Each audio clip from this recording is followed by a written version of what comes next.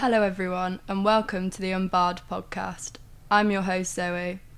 We're a project in association with the University of Nottingham's Pro Bono Society.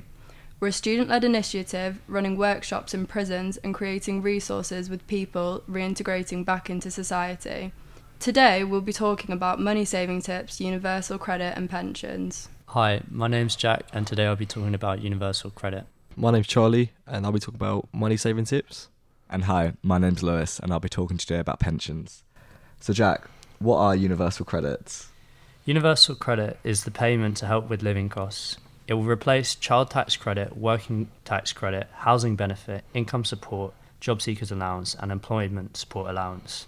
You're eligible for universal credit if you're between the age of 18 and the state pension age, which is currently 65, although there are limited exceptions for 16 and 17-year-olds. It is primarily for people who are out of work or unable to work. However, if you're working part-time, you may still be eligible for universal credit. To be eligible for universal credit, you need to have less than £16,000 in savings, which includes investments and property. Jack, where can I check my eligibility or apply for universal credit? You can apply on the government website, and you'll need your bank details and email address and access to a phone. It's important to note that while you can't apply during your time at prison, you can still use this time to get documents together that you'll need. For example, a driving license or a passport, as well as a debit or credit card and a payslip or P60 to prove your identity, and information about your housing, earnings, if you have a disability, and your childcare and savings and investments. To maintain your universal credit, you'll need to keep in contact with a work coach who will help you prepare and look for work. This might include working on yourself, applying for jobs with a CV. This is something that we'd recommend you do anyway, as it's been put in place to benefit you. So how much is someone entitled to? The amount you're entitled to on universal credit is based on your circumstances each month, but you start off with a standard allowance depending on your age and whether you live with a partner. For example, someone who's single and is under 25 will be entitled to £265 per month, whereas someone who's over 25 living with a partner is entitled to £525 between them.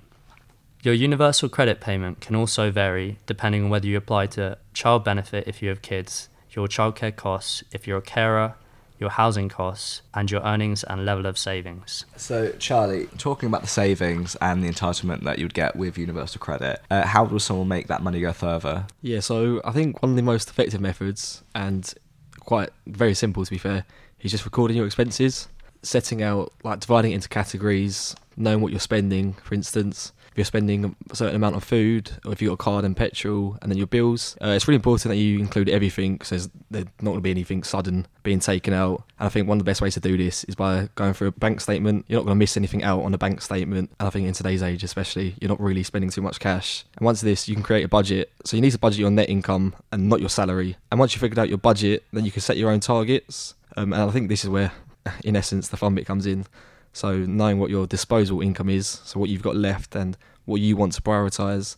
So if you're saving up for a new car or a new bike, then you can just refer back to your budget and save a certain amount of money a month. So certain banks, such as Monzo, they're really effective at this. So if you're spending a certain amount on food, it labels this, it tells you what you spent on that category. And like I said, also you can create certain pots, which is quite good for knowing what you, like I said, setting out your target. So if you want to do a new bike, for instance, then you can set a £200 bike, or if you want a bit less or a bit more, and then you can just enter a certain amount in, maybe a week or a month, and then, like I said, you know exactly what you're spending, and you can add slowly, or if you've got a bit more, then you can add a bit more. So, like I said, it's important not to spend all your budget at once, and I can't really emphasise that enough. You never know what bill you might have to pay, and I think especially today's age, you never know what prices are going to increase, or think positively they could decrease. So I think this is one of the most effective methods, just knowing how to save money and make sure it's effective. So yeah. So Charlie, can you still have fun while you save money? Yeah, definitely. I think this is where, like I said, the fun aspect comes in,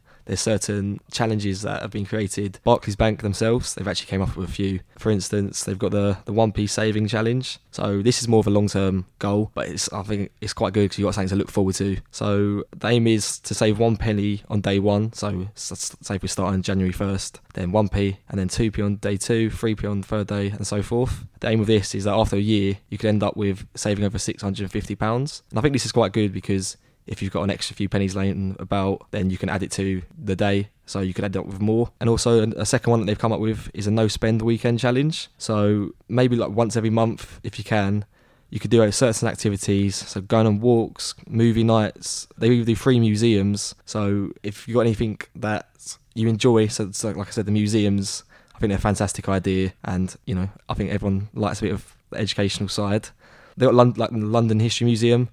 It's free to walk in, and I've been there a few times, and it's really informative. It's really good, and I think with these challenges, it's even more enjoyable because you're not left to your own devices. You can do it with your friends, you can do it with your family, and like I said, it's really good because it encourages strong communication and establishing better friendships. So like I said, it's not all saving. Doesn't have to be bad. It can be very fun. So yeah. And one thing I'd add is when it comes to saving, sometimes you have to spend more to save more. Yeah.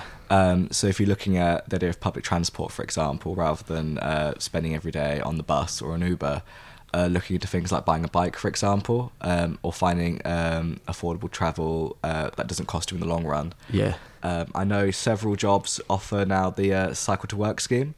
This is where with certain employers, they'll give you a small grant to go out and buy yourself a bicycle, usually from Halfords or from some independents.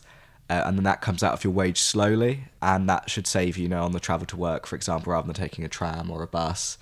And the same could be said when it comes to buying food. So if you look at some of the supermarkets, Aldi, Lidl, always some of the cheapest supermarkets to shop from, think about the long term. If you can buy in bulk, knowing that it will save you rather than going back 2 or 3 times for the same product, it could seem like an issue at the time, trying to spend a little bit more now, but knowing that will save you over the week or the month. Yeah, and carrying on from this, things like lift shares, accommodation with friends, or if you can flat share, for example, it makes these purchases more justifiable. If there's more of you eating, for example, you could then afford together to make the bulk buys rather than individually spending on small meals.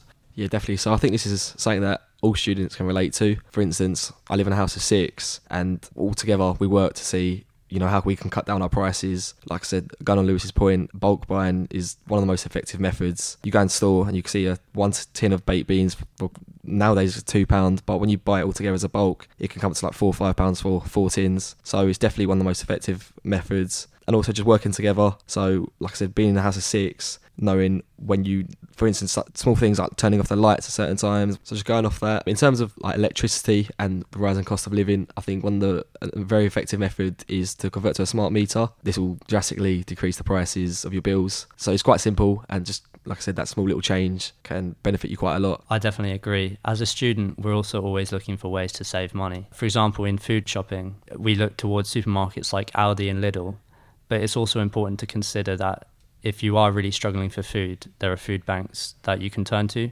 Additionally, to add to Charlie's point on also saving but having some enjoyment, there's also low-cost retailers like Primark where you can still buy quite nice clothes. Yeah, and from what you've both said, I think we have to realise that saving is something that you do lifelong. It's not something for the immediate or just when you leave prison. Students do it. Anyone on any amount of wage has to budget within their means. And I think this is especially true once you reach pension age. And in a minute, I'll talk about pensions, your entitlement to it whilst in prison, outside of prison, and how to find out more about that. So Lewis, can you tell me a little bit about pensions in prison? Yeah, sure. So whilst you're in custody, your pension payments, if you are receiving them, will be paused. If you're held on remand but not found guilty of a criminal offence, it's returned to you afterwards as one large lump sum. But whilst you're in prison, you lose your right to pension payments for the duration of your imprisonment. And when leaving, it's really important that you find on the government website, it's a B79 form, also known as a discharge from prison form, and this will let His Majesty's Revenue and Customs know that you've left prison now and you may be returning to work. And also to note, whilst in prison, your contributions to national insurance will stop, so whereas regularly you work and some of that's deducted from the government, and that affects your entitlement to a pension. This means that your pension entitlement may be lower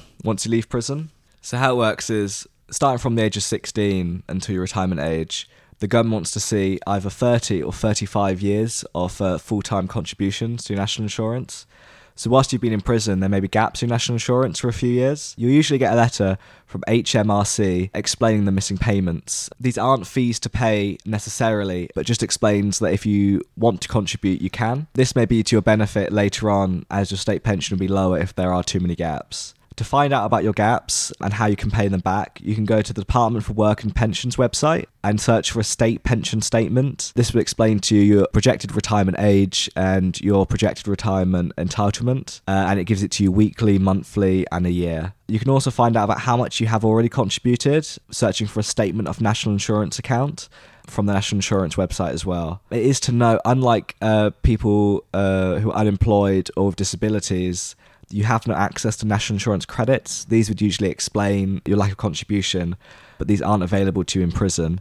And after leaving prison, for each year that you haven't contributed, so when you leave prison, you'll have 6 years, if you choose to top those up and to fill the gaps. Lewis, how do you contribute to your national insurance payments?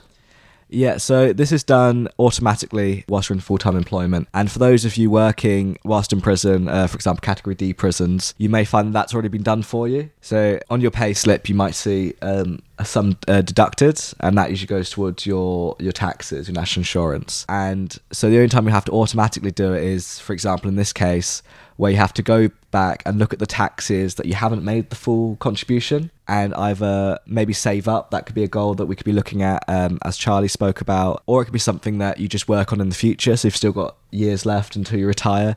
You could enter full-time employment now, work it off, work at your 30 to 35 years and receive the full entitlement. Yeah, and going back to you, Jack, so I explained that the state pension statement calculates that for you. Is there any other websites to help me calculate my entitlement to universal credit? Yeah, definitely. There's a benefits calculator on the www.gov.uk website for universal credit, but you'll always find more information on the Unbarred website and the Universal Credit Helpline if you need to. Also, not to forget, Martin Lewis has got his own money-saving website. So on the website, you can sign up for a free subscription where we'll email you the latest deals, guides and tips for saving money. It's just worth remembering that the website is updated quite frequently, so it's always worth just checking back maybe a few times a week just to see what new deals or methods have been uploaded. For instance, on today's deals, if you switch banks to HSBC, then you can receive £200 in cash. Or for instance, in relation to new supermarket deals, they've got Morrison's have just released their new loyalty card discounts. Like I said, it's just worth always going back and checking where you can save. Like I said, you can get to almost £200 or just saving a few pounds here and there. But any little helps and it's always going to make a difference. And like I said, relating back to my first point, you can make this in your budget. And if you're saving up for something, so like I said, these little amounts, it's going to add up and always help you. Yeah, no, exactly. And relating back to mine as well about the pensions savings now could help when it comes maybe back to national insurance contributions. But I think that's it from us here. We're now going to take you to Dan, a special guest, with a segment of a success story. Now for a new segment on the podcast, we're going to do a personal or success story of an ex-offender or company that has succeeded while coming out of prison. This is a story from Unlock of an ex-offender who's worked with them. This is his statement. If someone had told me I'd have a criminal record and get prison term 3 years ago, I'd have laughed. However, the reality of his journey has been eye-opening and frightening.